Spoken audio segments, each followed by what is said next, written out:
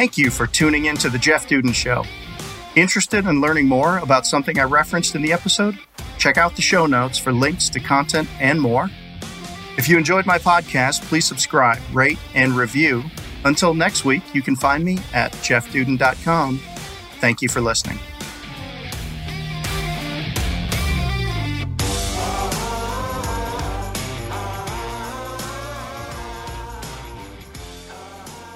Welcome back to the Jeff Duden Show. I am Jeff Duden, and I am so excited to be here today. On this show, we will talk about all sorts of topics: brand building, biohacking, leadership, and much more. Most often, I will be hosting a guest who is bringing us their expertise through experience. So let's jump right in. Today, I welcome Nick Friedman. Nick Friedman is the president and co-founder of College Hunks Hauling Junks and Moving, the largest and fastest growing junk removal and local moving franchise opportunity in North America. Nick started the business in college with his childhood best friend in a beat-up cargo van and has grown to over 100 franchises and $150 million in annual sales. He was named among the top 30 entrepreneurs in America under 30 by Inc. magazine and was on the same list as Mark Zuckerberg, Bill Gates, and Michael Dell in a Newsweek article entitled "College Kid to Millionaire." Nick is a three-time Ernst and Young Entrepreneur of the Year Award Finalist, and he won the prestigious award in 2018. He has been featured in numerous business books and textbooks, as well as Forbes, Fortune, and many other notable publications. Nick's company has appeared every year on the Inc. 5000 list of fastest growing companies and has appeared twice on the Oprah Winfrey Show. Nick is also a TV personality, having appeared as a guest on shows including the first episode of ABC's Shark Tank, Bravo's Millionaire Matchmaker, and CNBC's BlueCollar Millionaires. He is also a board member of the Young Presidents Organization, YPO. As an author, Nick co-wrote a best-selling book entitled Effortless Entrepreneur: Work Smart, Play Hard, Make Millions. Welcome, Nick. Thanks, Jeff. Appreciate you having me, and good to be here. Your bio is so impressive and long. I'm sorry, we don't have any more time. We're out of time. I was going to say, I probably need to give you the abbreviated bio next time. No, man. Thanks for giving me all the accolades. No, that's awesome. And I'm honored to have you here with us today. Somebody that I've really grown to respect, and the way that you've built culture and team and used your values. I want to dig into that a little bit later. But first, let's go all the way back. And for the entrepreneurs who are listening today, who we want to encourage, I'd love to know a little bit about how you got started, what your experience was like as a child, where you grew up, and why don't we just go back and start there? Yeah, I grew up in Washington, D.C. I was always brought up to follow the more traditional career path. You work hard in school, you get good grades, you get into college, you get a degree, you get a job, and you just kind of move up the corporate ladder. So certainly starting a business was never something that was talked about or contemplated. But when I do look back, I definitely see some of the entrepreneurial energy that I was exhibiting in those early days. In some cases, not wanting to sit still, wanting to talk and schmooze with my classmates, being somewhat a little bit disruptive during the classroom setting, and not necessarily always fitting in, not necessarily always wanting to follow the rules or listen to authority. And I think, looking back, I'm very lucky that I didn't, kind of fall off onto the wrong path, because I think sometimes those entrepreneurial energies, if they're channeled for the forces of good, can be very productive. But if they're sort of not corralled, they can be somewhat disruptive.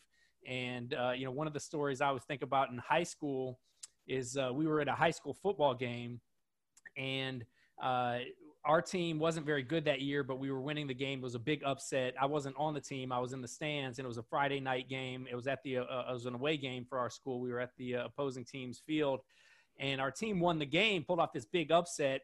And I remember before the game was over, my basketball coach at the time, he said, "You know what, Nick, I know you want to rush the field and do some sort of ESPN celebration like they do on TV." He goes, "But when the game is over, do me a favor, stay off the field." And I had already been sort of thinking and spreading the word around the stands that we were going to run on the field and jump up and down if our team won. And sure enough, our team won the game. So I led the charge, kind of ignored my coach's warnings. And we all rushed on the field, and I looked behind me, and my business partner now, my best friend at the time, Omar Solomon, was getting chased by one of the opposing team's players who was not happy about the away fans running onto their field. So I ran back to think I needed to save him somehow, and came face to face with a 6'5" high school football player still in his full pads and helmet. I ended up slipping on my back, and he ended up giving me a nice cleat to the forehead. And I ended up with about 15 stitches in my head. So literally, I ignored the coach's warning, jumped over the fence, tried to experience this great, vision, and ended up getting kicked in the head. And I think there's a lot of parallels between starting a business and what I did that night, because, a lot of times you start a business, you're ready, you're firing, and then you're aiming after the fact. Without having all of your ducks completely in a row. Sometimes it goes great, and many times it doesn't. But being willing to sort of pick yourself back up off the ground and get back up and dust yourself off, and hopefully learn from your mistakes, and maybe realize some of the mistakes that you made could have been done differently, ultimately lead to the success, not just in business, but in life also. So that was one of my sort of, juvenile delinquent decisions that went wrong for me. But again, was kind of just that entrepreneurial energy coming to surface. Many entrepreneurs or would-be entrepreneurs fail to start, and we can there's fear is around every corner, and you can find 10 reasons not to start a business for every one that you can find started. I think whenever I'm towards the end of my career, I'm not sure when that's going to be. I think my last book's going to be Too Stupid to Fail. Because when I look back at some of the entrepreneurial escapades that I've had in my career, I just started with the concept of an idea. And I would hope that when we start businesses, we're relatively informed and we have a plan, that we have a sense that this is going to be a good deal. But you really can't fix anything until there's volume running through it. And encouraging people to start. It sounds like that's what you're talking about, is going ahead and taking a chance, trust yourself to take chances and figure it out, get that parachute untangled on the way down. Exactly. I mean, I obviously, I probably could have gone about the celebration differently that night. And, but you're absolutely right. It's sometimes, taking the risk, stepping out of your comfort zone. The analogy I use in some of my talks is I say, getting out of the stands as a spectator, getting onto the playing field as a player, maybe putting your pads on first. So if you do get kicked in the head, it won't, put you in the hospital. But, I'm using all these sort of metaphors and analogies there, but there's so many parallels to, just taking action and getting going when you have an idea. Because it's the ideas that make, maybe get people excited. But when you actually take an idea and turn it into a reality, that's when you're a creator. That's when you are an entrepreneur. And I actually didn't even know what the word entrepreneur meant until we ultimately started our business in college and kept it going after college. And people would say, "Oh, so you're an entrepreneur." And I would be looking, kind of scratch my head. And I was like, okay, well, I guess that's what that word means. Because, again, it was nothing that we had ever really learned about or thought about or been taught growing up. You mentioned Omar, your business partner. Do you remember the first time you met Omar and what happened? Yeah, well, you guys are going to think I was just this derelict in high school, because I actually met Omar in detention, of all places. Breakfast Club. Yeah, and the reason why I was in detention, it was another sports story related. This time I was actually playing in the game. I was a basketball player on the varsity basketball team. And we were playing against one of our team rivals called the Murray Frogs. Frogs was their mascot, and they had this big foam mascot frog. And we were getting blown out. I was frustrated, and I was on the sideline taking the ball out, and this big foam frog was sort of like kind of on the court, almost like mocking me. And I could see him out of the corner of my eyes, big green head and hands. And so I ended up turning and smacking his big foam head. And of course he sold it. I think I watched too much Charles Barkley growing up, but the mascot really sold it. So I ended up getting detention for that. And that's where I met Omar, who was a relatively new 10th grader. And we struck up a friendship. He always likes to say that, he saw that frog incident, and that's when he knew. He was like, I really like this guy. He's got some spunk to him. So we struck up a friendship. And, it's funny because a lot of times you grow up and you have friendships, and we would talk about like, hey, wouldn't it be cool if we had a business one day? Wouldn't it be cool if we got to work together one day? And then, sure enough, I'm looking at it, 20 years later, we've been in business together over 15 years, friends for over 20, and it's been a phenomenal journey having a partner where, you know, you have shared vision, values, communication. You can celebrate the highs together. You know, we're not always in alignment with how we do things or approach different things. But you know, having somebody in the trenches with you has actually been a fortunate blessing for me. After you met in high school, did you diverge for a time before you started the business, or how did that happen, going from high school to business partnership? Yeah. So he went to University of Miami in Florida. I went to a small school in California called Pomona College. And the summer before our senior year, we were back in DC for summer vacation, and his mom had this beat up cargo van that she would use for her furniture store that she had in DC. And so she actually suggested to Omar, hey, why don't you take the van, make some money? You can move people's furniture, haul their junk away. You know, you can get Nick to help you, because I had an internship that summer and it was unpaid. So I was looking to make some extra money. And we actually credit Omar's mom. She was like, you know, you guys will be like the college hunks who haul junk. And we all laughed at it at first. And then we kind of looked at each other and we were like, that's got a catchy ring to it. So we shortened it. We called it College Hunks Hauling Junk, and just put it in computer printout flyers around the neighborhood. And then our cell phones started ringing. People had a need for the service. They thought the name was catchy. And so that was like the first light bulb moment for me was, wow, you know, you can actually create something yourself that provides a solution, a service, a product that helps people. And you see the impact and they're willing to pay you for it. And so we ended up going back to school our senior year of college. Omar wrote a business plan and it won an entrepreneurship competition at the University of Miami. So it gave us a little more confidence in the idea. And then when we graduated, we actually still got regular jobs. We were both back in DC. And I remember, you know, calling Omar up and being like, hey, you know, what's our timeline to start this business on a full scale? Cause you know, this 9 to 5 is killing me. And he was like, my timeline's right now, let's do this. And of course there were a lot of skeptics. You know, people were saying, you know, you're going to quit your job to do what? You know, haul junk. And the company's going to be called what? College Hunks? Are you going to throw away your college degree to start a trash business? And of course we use that doubt as kind of motivation to try to prove the doubters wrong. But you know, ultimately, when we started, we were doing all the work ourselves. So, you know, we were driving the trucks, we were hauling the junk, we were answering the phones. I always tell the story about how we had the 800 number on the back of our truck routed to our cell phone. And so people would call to complain about erratic driving, and we'd be the one in the driver's seat answering the phone, apologizing, letting them know we don't condone that type of driving in our company. We'll tell those guys to be safer on the road.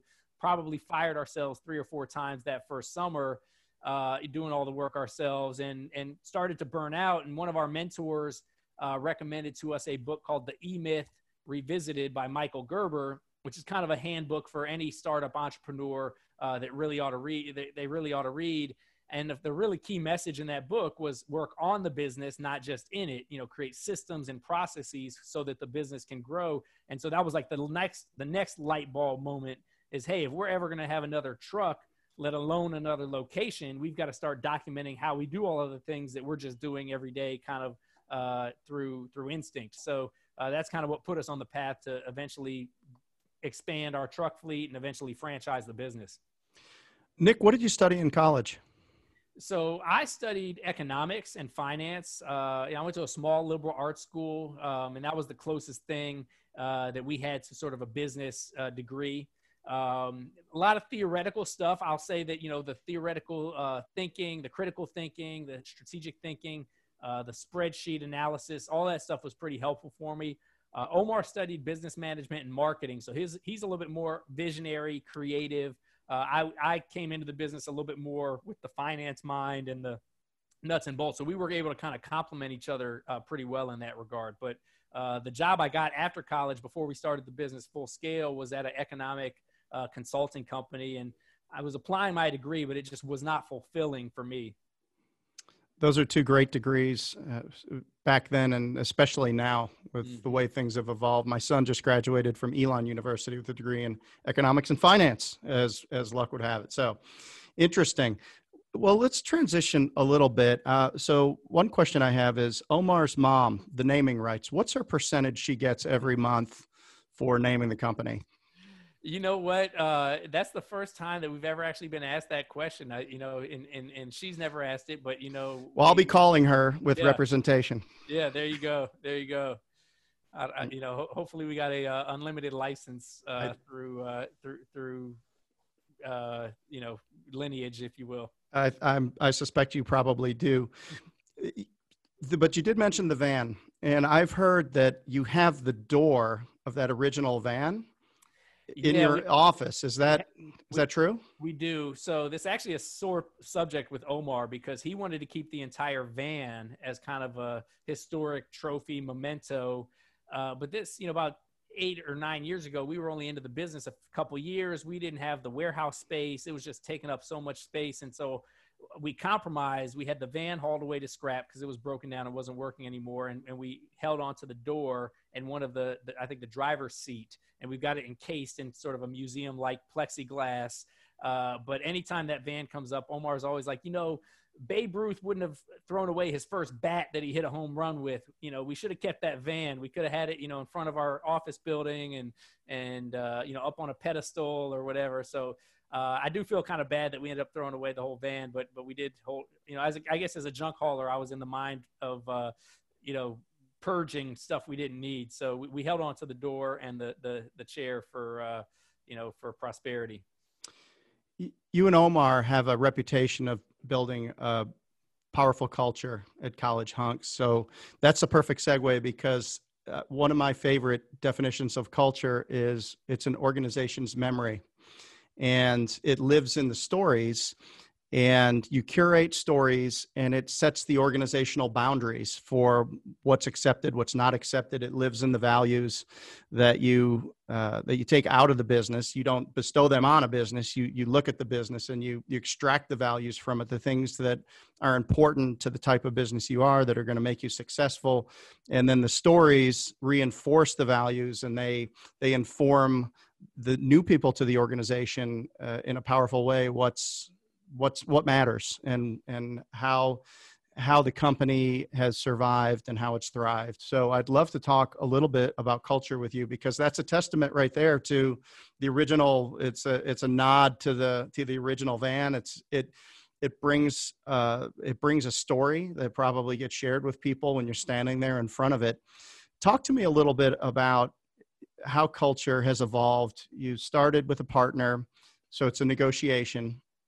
And, people say avoid partnerships and sinking ships, avoid them both. But what I've learned, especially as I've matured in my career, is how to be a good partner and the value of having a good partner. And obviously you and Omar have done an incredible job. Early on, as you started learning about, wow, we're going to be able to scale this business, how did you think about culture? Were there any intentional things you did to manifest the culture that you were looking for? Is there any stories you can share around that? Yeah, it's interesting that you describe it as sort of the history book or storybook of a business, because Omar used to describe a culture I should say a business without a culture as a picture frame without the picture inside of it. And so, you could have this great shiny facade of a brand, which is the frame, but if you don't have the internal culture in place, then it's hollow, or it's sort of empty. So we became students really of entrepreneurship once we got down the path of starting the business. And we would read books like Jim Collins' Good to Great, where he talks about the difference between a good company and a great company is that good companies might have core values. Great companies live those core values. They use them as a litmus test for who gets hired, rewarded, recognized, and let go. He gives sort of a primer about how to create the core values for your business and then how to make sure that they get instilled and lived every day. So we did that exercise early on after reading that book. We came up with 4 core values for our business. Building leaders is one of them. Always branding is one of them. Listen, fulfill, delight is one of them. And then fun, enthusiastic team environment is the 4th. And the idea is, the goal is, at least aspirationally, is for everybody in the organization to not just know what those values are, but be able to explain what they mean, maybe give an example of how they've been lived, which gets to your point about sharing stories, sharing examples of core value stories. And it's intentional. It's really culture by design. It's something that we try to reinforce. We do a daily huddle every single day with our team, and each day of the week, we review a different core value and an example of how it's been lived in the past week. We give away core value awards at our annual franchise conference. And so those are all things that I think help drive the culture of the organization. And we have a slogan in our company. We say it's not what's on the walls, it's what's in the halls, meaning it's not just what the words are that of those core values that I just said, but it's the people who embody those values and who actually live them. And, you know, another slogan I've heard is, you know, your culture is what you tolerate. And so if you have people in the organization who don't fit those values or who don't represent those values, then that becomes your culture, the people that you allow to stay there. And culture drives behavior. Behavior drives results. And ultimately, you want to have a results organization, because without profit margin, there's no mission, there's no purpose, to be created, no value to have for the employees or customers. So it's been an evolution for us. When we first started, we were very warm and fuzzy. Hey, let's be a culture-driven organization. But one of the things we lacked was a focus on performance and results. And I think in order to be a world-class organization, you kind of have to have both. You've got to have, the warm and fuzzy, welcoming culture component, but you also have to recognize that your culture has to be performance-based, results-obsessed, we call it, because the soft stuff doesn't work if it doesn't have, performance-based toughness. I think that was a quote from Jack Welch and from GE. And so that's, I think, been the next evolution of our company is having a culture that's welcoming, that's vibrant, that people want to be a part of, but people should want to be a part of a winning team. People should want to be a part of a team that improves and gets better and holds people accountable and competes, not just with each other, but with the external competition as well. And so we've tried to instill elements of that along the way, as well as those core values that I mentioned.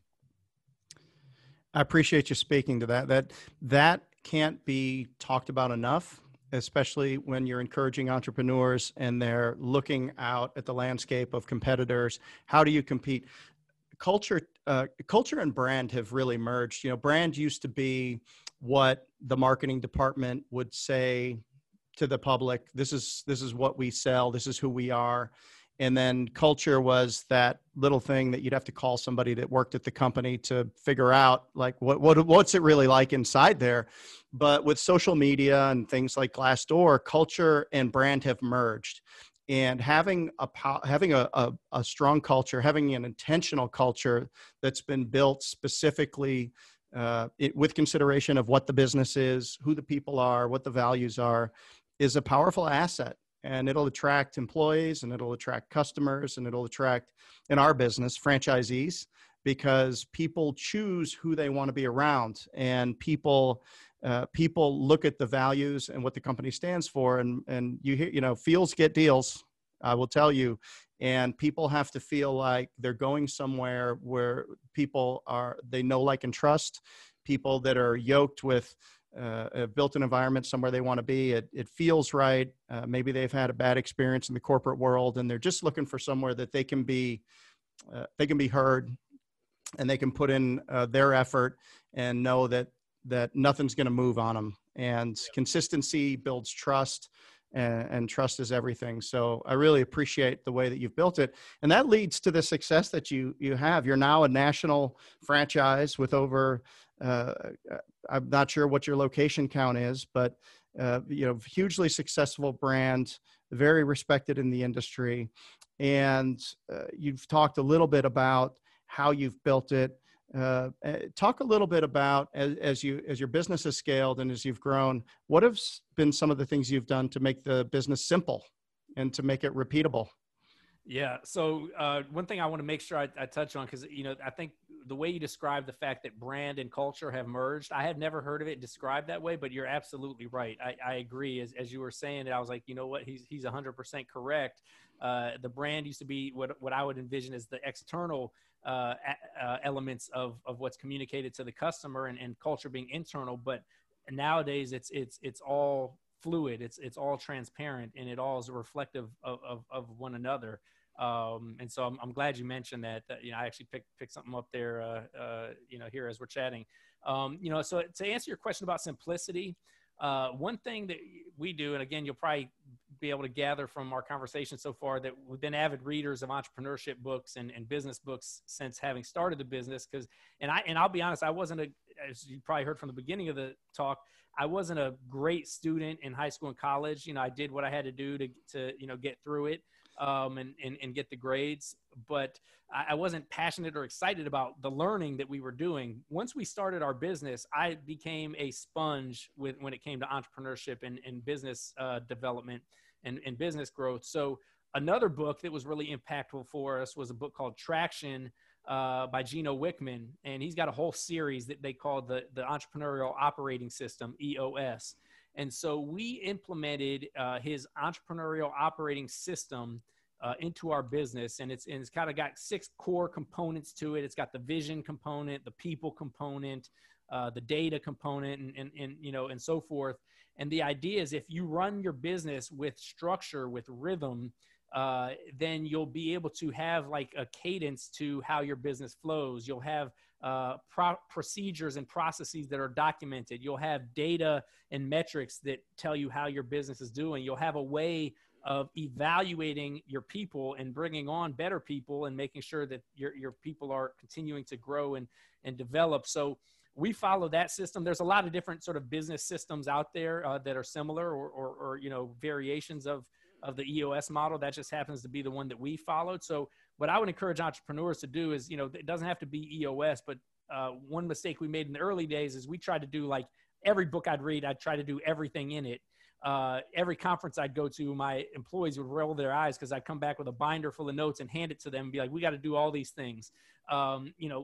You can't do it all at once. You got to sort of chip away at instilling and instituting some of these best practices. But for us, the EOS model was really effective. It was a way to simplify our business, make sure that we held each other accountable, monitor our results, make sure we were getting the most out of our people, and documenting our systems. And so that's been really effective for us. We also use something called Asana, ASANA, which is basically a standard operating procedure checklist process for, when we onboard a new franchise, for example. All these things have to get done. And so it's through an app, through the computer, all the different stakeholders in the business that have to do different things when we sign up a new franchise know, based on Asana, what tasks they need to complete. So it helps systemize the processes as opposed to just having it on a piece of paper.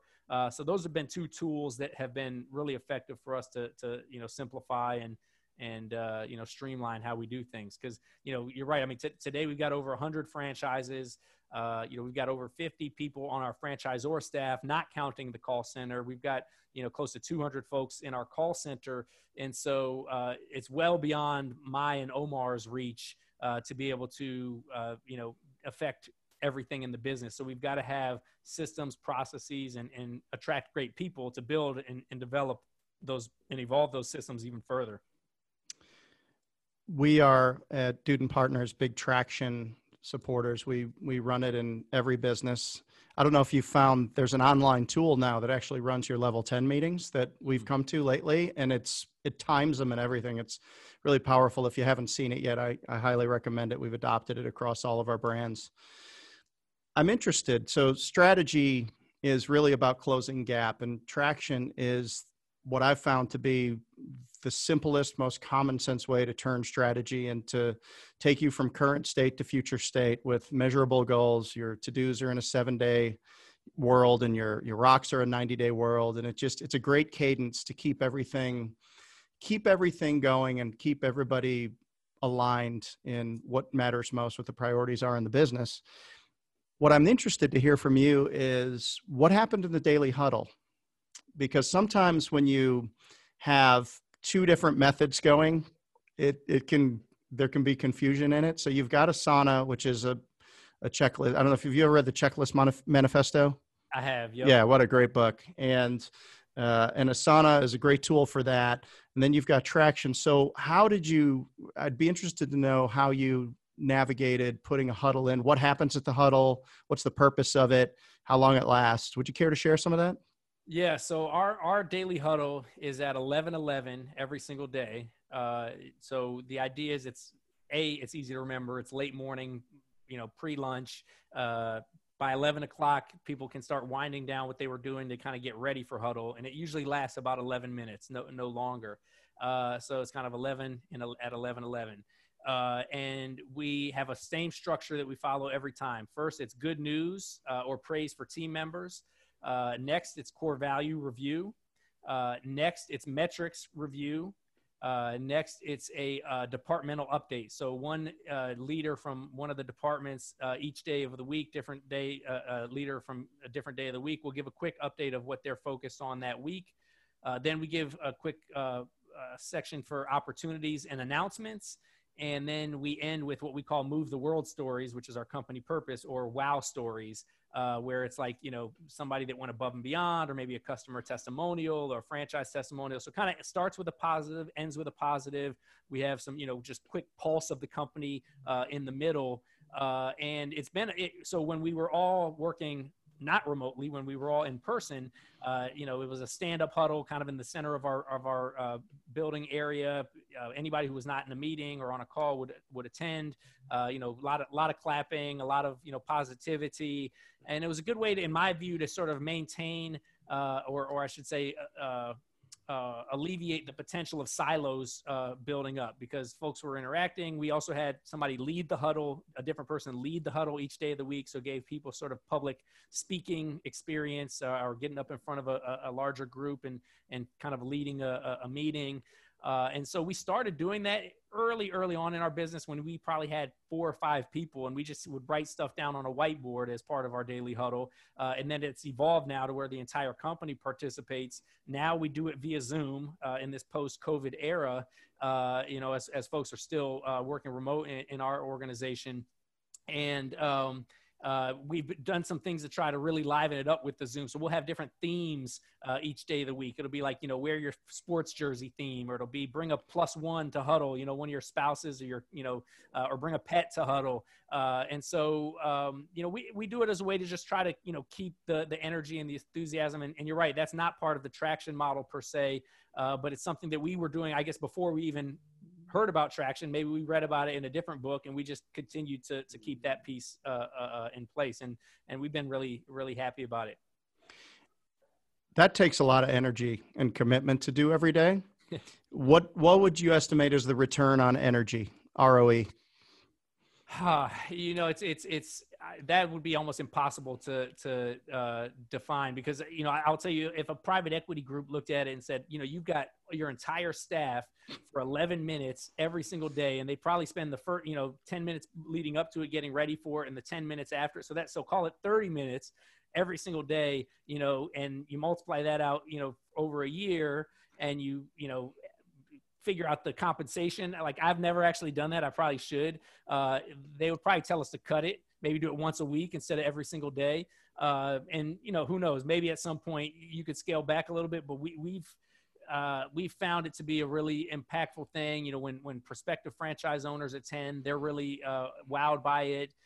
It's become part of our culture, part of our way of doing business. And so, it'd be hard to put an ROE or even an ROI on that commitment from an energy or even financial standpoint. I have one clarifying question. So the department update, it's not every department every day. It's one department each day? Yeah, it's either 1 or 2 each day, because I think we've got like 7 roughly departments. So sometimes it might be like HR and legal give a quick update that day. And these are just tweet updates. These aren't like reading a long list of what everybody in the department's doing. It's like, just a quick, biggest accomplishment last week, biggest focus area this week sort of update. And yes, each day of the week, it sort of rotates a different 1 or 2 department head giving a synopsis of what they're focusing on. Nick, would you mind if we went to the personal side just a little bit? Sure.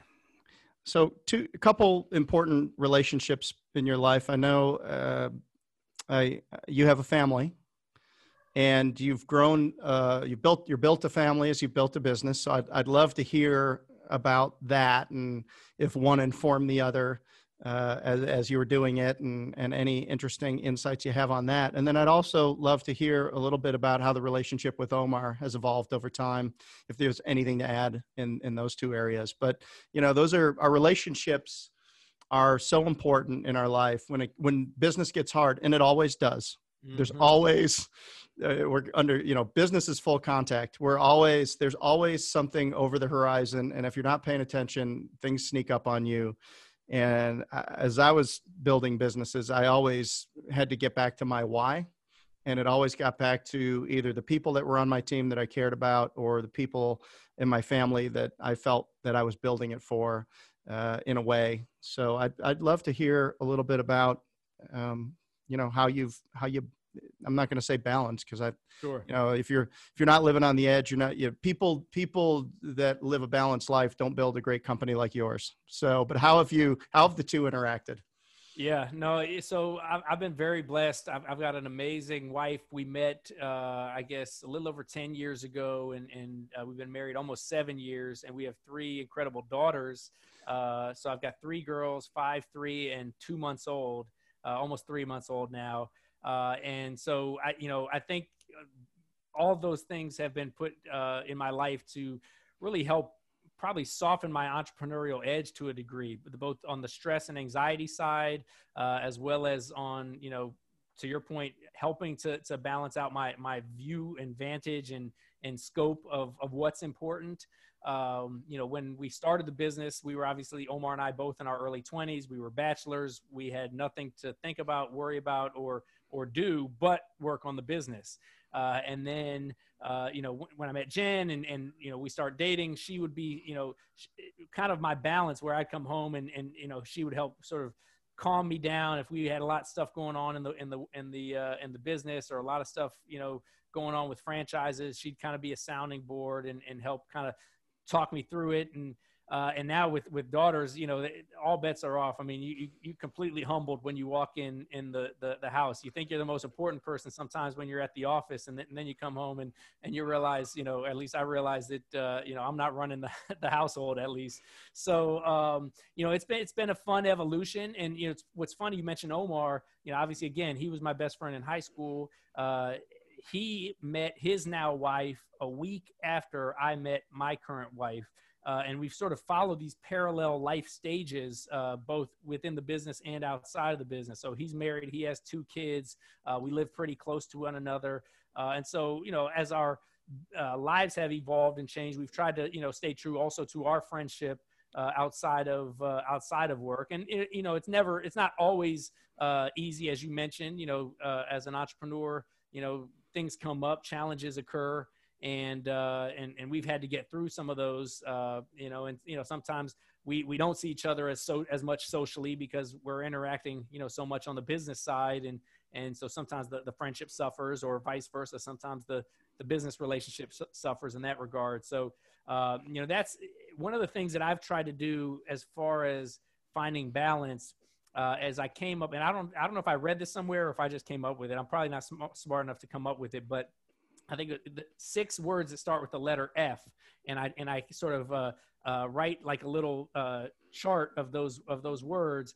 And we've got family, we've got fitness, which is kind of health related. We've got friends, we've got finance, which is your business. We've got fun, which could include any of those first 4, and then we've got faith, whether it's spirituality, religion, meditation, whatever somebody may look for. And so, when I do my annual planning from a personal standpoint, I'll kind of look at those 6 F's, and I'll say, okay, on the family side, where do I want to try to really dig in and focus? Okay, on the fitness side, what do I do? Is it, number of workouts a week? Is it certain, eating? Do I want to cut out my drinking?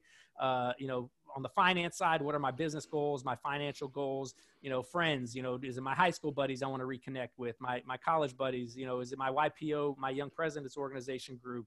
And then, of course, the fun factor, is it skiing? Is it playing with the family? Is it incorporating it? So, because I've heard people talk and say there's no such thing as balance, because, if you put all your time and energy into the finance basket, it's going to detract, no doubt, inevitably, from some of those other baskets. And so, I'm at the point now in our business and in my life, where I'm able to try to find more semblance of balance than we did in the early days. Because in the early days as an entrepreneur, it's all gas, no brakes, and you got to be all in if you're going to try to get the results that you're aspiring to reach.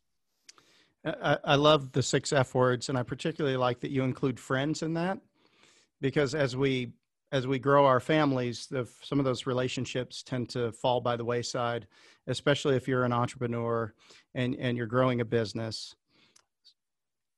So I have a question based on what you've just said, and I will point out that you've done this about as well as you could have. You've built a great business, you've built a great family, you've maintained a great friendship and maintained a partner, and it's just really impressive that you've been able to do that. So if you could tell any aspiring entrepreneur and give them encouragement to start doing just one thing today that will impact their trajectory and help them become successful as an entrepreneur, what would that be? You know, there's one thing that I think really is more a piece of advice than one piece of action. It's advice that I wish I could go back and give myself in the early days when I'm starting a business, which is be patient. Have patience and stay focused, because, anytime I would try to shortcut the success, it was 2 steps in the wrong direction. Anytime in entrepreneurs, we naturally get shiny object syndrome. So we have to temper that. And in some cases what I mean by that is you might see a new idea, you think that's worth pursuing, while also, you've got your core business, can sometimes spread us thin. But I would get disheartened and frustrated by comparing myself to other people, by wondering why my business wasn't growing fast enough, why, if I could just do this, then our business would get, more profitable more quickly, and then I'd be fine. And anytime I did those things, it was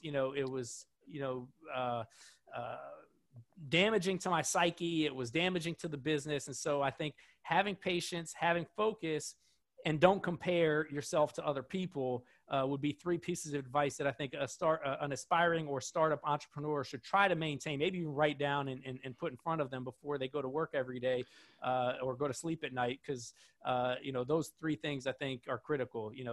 If you just stay focused, if you have patience and you don't compare, you're going to get joy and fulfillment from your business experience and your venture. Nick, you've obviously put in the work, man, and that is a mouthful of truth right there. Absolutely. Envy is the enemy of enlightenment. And when we covet or we have envy, think about it. There's always somebody with a bigger business. There's always somebody with something that you aspire to have, or you aspire to be, or they accomplish something, whatever it is. There's always going to be these people out there.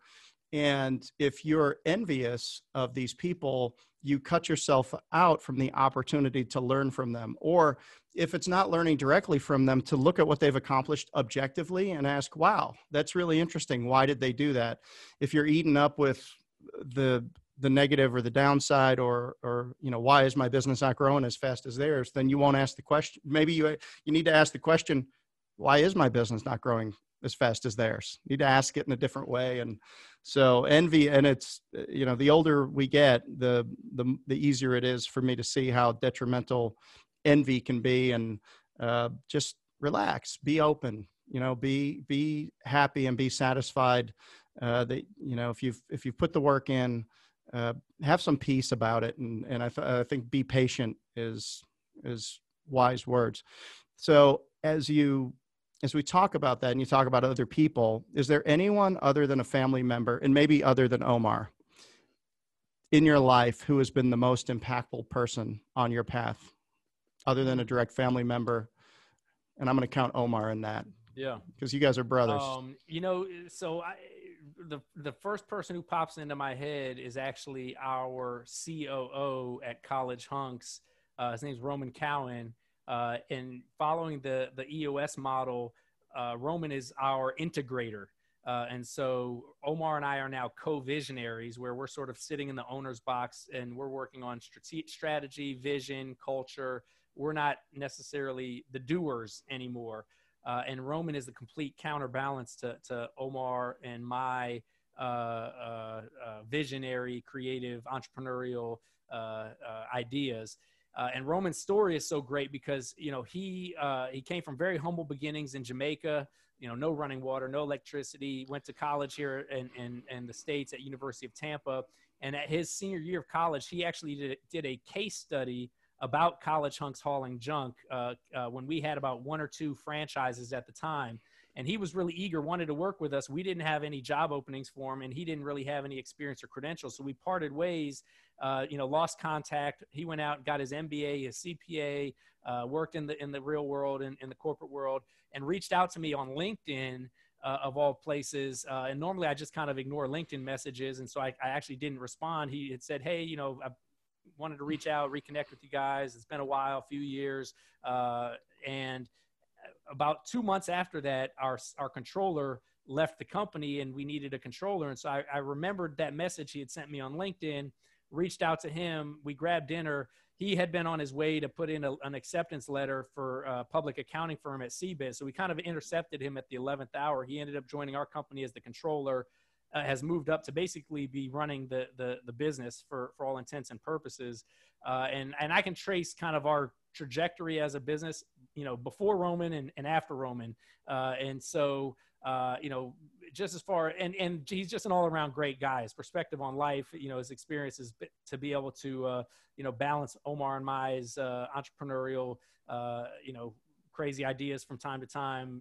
He's very good at sifting through the emotion and getting right down to the logic and the data, but while also still being really effective communicator. So I'll say him as a most influential, most impactful person that I'm grateful for, who's not a business or not a family member and not my business partner. Great. Thank you for that. So Nick, what's around the corner for you and for the business? Is there anything that you can care to share about your vision for the future of the business? Anything you're excited about, or how do you plan to continue to grow yourself as a business leader and entrepreneur? For us, we have always aspired to become an iconic brand, one that's recognized for not just moving and hauling people's stuff, but for the things that we stand for our leadership platform, for our service, fulfillment, for our social causes and social engagement. And so we want to really sort of continue to sort of manifest that vision into a reality. And we do that by continuing to really grow the brand and double down on what has gotten us to this point, innovate, evolve, improve. I think, College Hunks can really be a platform for people to experience personal and professional fulfillment for our employees, for our franchise owners. So we want to really maximize that to its fullest potential. I think there is the potential for us to become perhaps a platform brand as well, where we could have, whether it's other services or technology that, integrate with the core offering that we currently have. And so that's kind of the next chapter for our business. We obviously, with 3 young kids, I want to be able to make sure I devote enough time and attention to them before they grow up and are out of the house. And so that's kind of the next chapter for Nick and for College Hunks. It's fantastic. Nick, thank you so much for taking the time to join me today. I am very grateful and have enjoyed our conversations, and I know that what you have shared is going to help a lot of people. If our audience is interested in learning more about your work or anything to do with College Hunks, where can we find you? Sure. So I have a personal branding site, nickfriedman.com, F-R-I-E-D-M-A-N, nickfriedman.com. But then they can also learn about College Hunks by just simply going to collegehunks.com. They can learn about our franchise opportunities. They can learn about our moving and junk removal services, connect with us on social media. So that'd be the best way to go about it. That's great, Nick. Thank you so much for being here. Yeah, thanks, Jeff. Thanks for what you're doing for entrepreneurship. Right on. We will link all of Nick's work and references in our show notes. And until next time, away we go.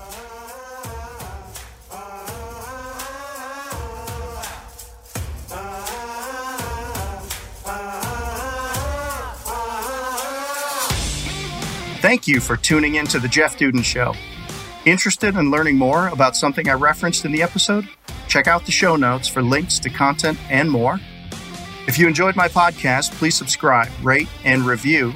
Until next week, you can find me at jeffduden.com Thank you for listening.